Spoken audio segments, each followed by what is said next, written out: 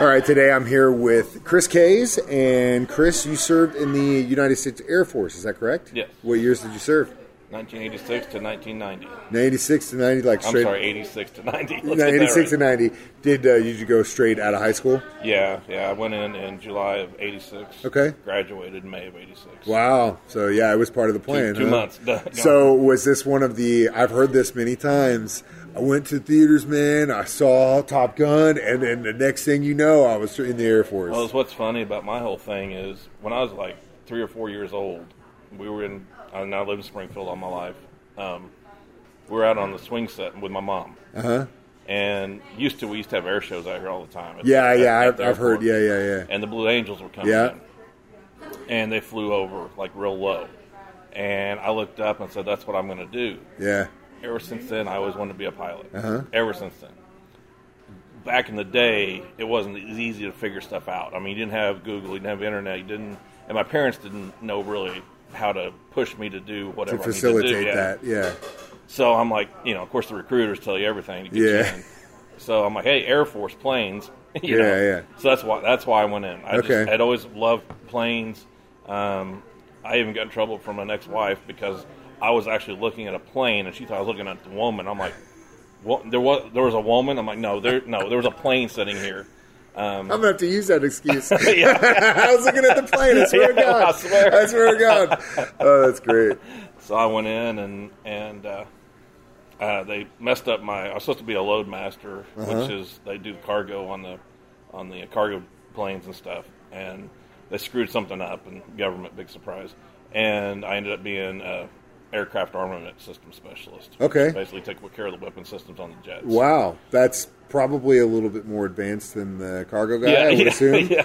And now you do, we talked before we recorded, so you do IT now, so I'm sure that helped with... Honestly, when you're 18, you don't think... Well, yeah. When I got out of this, even when I got out, I'm like, what am I going to go load bombs for, for United now, or what, So I'm like, well, that didn't help me any. But honestly, it taught me to troubleshoot.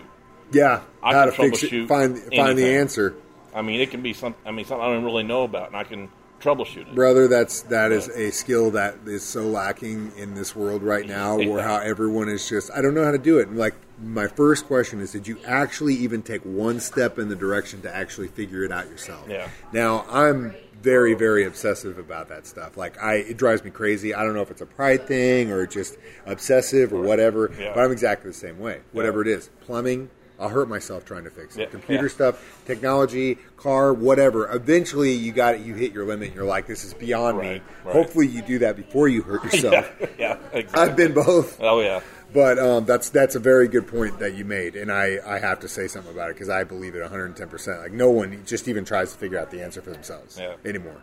Because my first base was Eglin Air Force Base, and I was on the test side.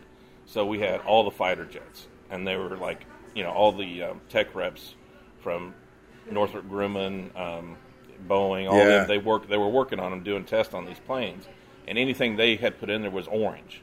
So we'd be troubleshooting, like something's not working, a bomb's not dropping right or something. So we're troubleshooting just miles of wiring and electronics, and then we come across this orange thing that's not in our I'm like, so we have to call them out. So it's even more difficult. Yeah. But I mean, I just honed in on that and just... Where's that Air Force Base located? It's in Fort Walton Beach, Florida. Oh, yeah. I bet it was nice down there in the 80s. Back then, they had a test side of the base, and then the other side was, back then they called tactical, and they were all F-15s. Uh-huh. But yeah, it was... I mean, I was there for 2 years, and it was gorgeous. I mean, I loved it. And a lot of money going into that place with that technology, Oh, especially at that time. Still... kind of not really Cold War, but we're still... Well, and that's where the Space Force is. Yeah. So I'm sure you got to see a lot of cool stuff. Yeah. Did you see any launches or anything like that while you're down there? No. There was some weird stuff, though. One thing that was really cool, they have it's called the climatic hangar. It's this gigantic hangar that can recreate pretty much any weather. Because it's so big? Yeah, okay. And so they bring aircraft down there, new aircraft and stuff, to test them in different ways. And the B-2 bomber, before anybody knew about it, came down there. That's cool. And it was so funny because the next day, because we saw something. We were out in the courtyard in our dorms, and we're out in the courtyard drinking or whatever, and the runway's like right there. We're like, what the hell is that? And we're looking, so we put our badges on. We went out to the flight line. We're like, what the crap? I mean, we didn't know what it was. The next day, though, there was stuff all over the radio about a boomerang-shaped UFO that was like flying over the ocean, and we're just losing. They're like, that's oh my! So funny. So this is where all this stuff comes. It's the Air Force. But so, do you believe in UFOs? Did you see anything weird while you're in the Air Force? I didn't. Right now, I mean, I'm not going to say no, but I've never seen one. Any evidence to prove for the only evidence I've seen is the crazy stuff that our government does. Yeah. That people don't know about. Yeah. That, like my biggest thing is the SR-71, which that thing was built in 1959. It's already retired, been retired for a long time, and that thing will do over 6,000 miles an hour. It outflew its own missiles. It was supposed to be a fighter jet originally, but it was too big. But then they found out it outflew its own missiles. And this thing was built in 1959. So I'm just thinking, what do we have? I mean, technology as far as I'm not going to completely discount UFOs. Yeah. Our stuff is just, I mean. I always get to the point where I like the idea. First of all, I think if intelligent life is out there, I'm sure they've been here and they've already know about us. And if they are here, they're hiding in the ocean. Yeah, yeah. I mean, it makes the most sense because there's how many places have we not been? 98% of it we don't, or 90% of it we have never even looked. Yeah. I mean, they can't. You're telling me they can't go light years ahead and travel in space, but they can't go in the water. Yeah, exactly. That doesn't make any sense. Yeah. So that would be one thing, and two, I like the idea. You remember that dude that worked he worked outside of Vegas in the other test in Nevada, and he's always ends up on podcasts. Yes, and he used, yes. I can't remember what his name is, but some of the things he did say about like the B-2 bomber and all that stuff and the fingerprint systems that they were using to get in that nobody knew about, he confirmed it as an engineer at work. Well, they've been back and forth on how much he actually did and all this stuff. But he had a theory, and I think I like this one a lot, is that they have found things, but we haven't gotten advanced enough technologically to figure out what it actually is. Right, yeah. So it's essentially like Raiders of the Lost Ark, right? Every 5 to 10 years, they find these, young gun, out of the box thinking scientists and dudes that are engineers and stuff that he might be kind of on the fringe. So if he blows this up for us, we can just say, hey, he's a nut. Yeah. Dude, we don't know what the hell that guy's talking about. Exactly. But then they get all these guys, they break out the crates, they look at it, try to figure out what it is. We figured it out. Okay, we can use this. Or, oh my God, this technology is crazy.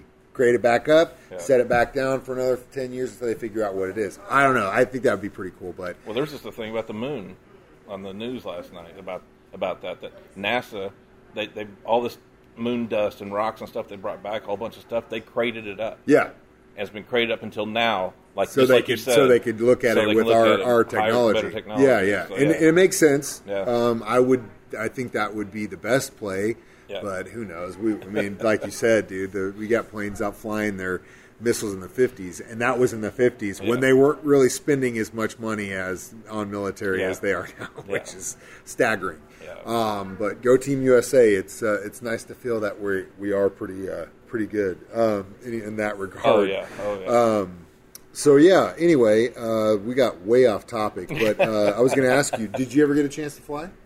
I did when I was in Korea. Okay, cool. I left Eglin Air Force Base, and big surprise, chasing a girl that I thought I was in love with.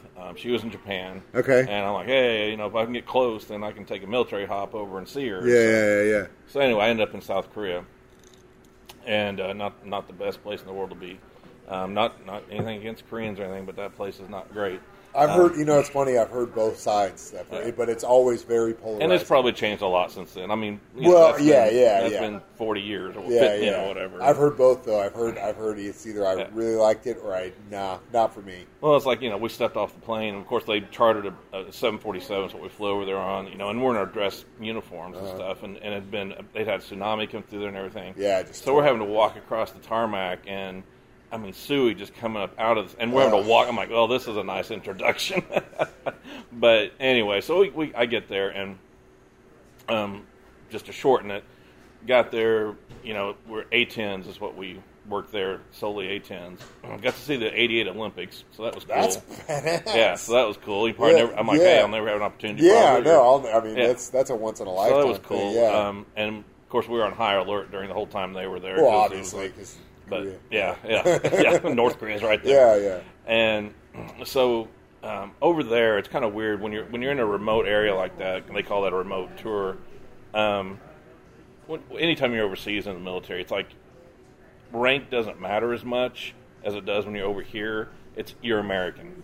It's like I'm an American, you're American. We stick together. The camaraderie is way better than it is when you're stateside. Yeah.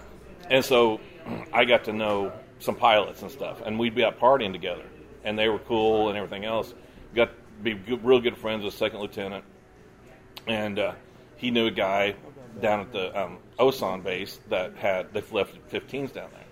So A-10s are just one-seaters only, and he flew A-10s. He's like, hey, do you guys want to go up some? I'm like, are you kidding me? Yeah. And so he set it up with his buddy down there. Awesome. They call them incentive flights.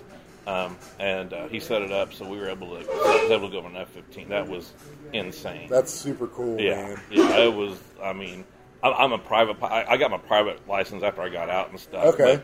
But I just did that for recreation. Do you still fly? I haven't flown. I started my business, and that kind of sucked my time right out of me. But let me ask you: when you were up in Korea, in that you said F-15, you listen to Danger Zone? Yeah. Just cranking it. What's funny, he was a major, and we're flying, and you have to go through special training to go above 30,000 feet. Uh-huh. And you have to have an altitude card, all this stuff. Well, I didn't do that. It's kind of a quick thing. They, took me through, if you had a jettison out, all, the safety stuff. This is what happens if it goes bad. Yeah, and he said, I kind of squeezed you in today to do this. I've got a dogfight set up. We're going to do, and we're going to do it as long as you're okay with it. But we're going to be above 30,000 feet doing this. And I just want to make sure. I'm like, really? I'm a freaking, what was I at the time? A sergeant. And you're a freaking major. I'm going to go rat you out. No, I don't. So it's pretty crazy. And he let me take the stick a couple of times and just do some basic stuff. So cool, man. That's but super cool. When we took off, because they do it every day, I guess. But I mean, when we took off, I was just pinned, and it's like, and he's up there just like it's nothing. He doesn't even feel it. And the whole time he's just talking, and okay, we're gonna roll now. I'm like, okay, and he's like, you're okay. And they got this thing they always say, money. If you're doing good, he's like, okay, great. He's like, money. He's like, you doing all right? I'm like, yeah, I'm good. Money. I'm like, okay. But he was just like, calm, cool. I mean, just doing crazy stuff, and it was nothing to him. God, that's crazy. Those guys are insane. It's like those dudes that can talk to you while you're working out. I'm like, leave me alone. I'm lifting right now. Yeah. Well, Chris, lunch is here, so it's time to eat. But thank you so much for your service, and thanks for coming to lunch with me today, sir.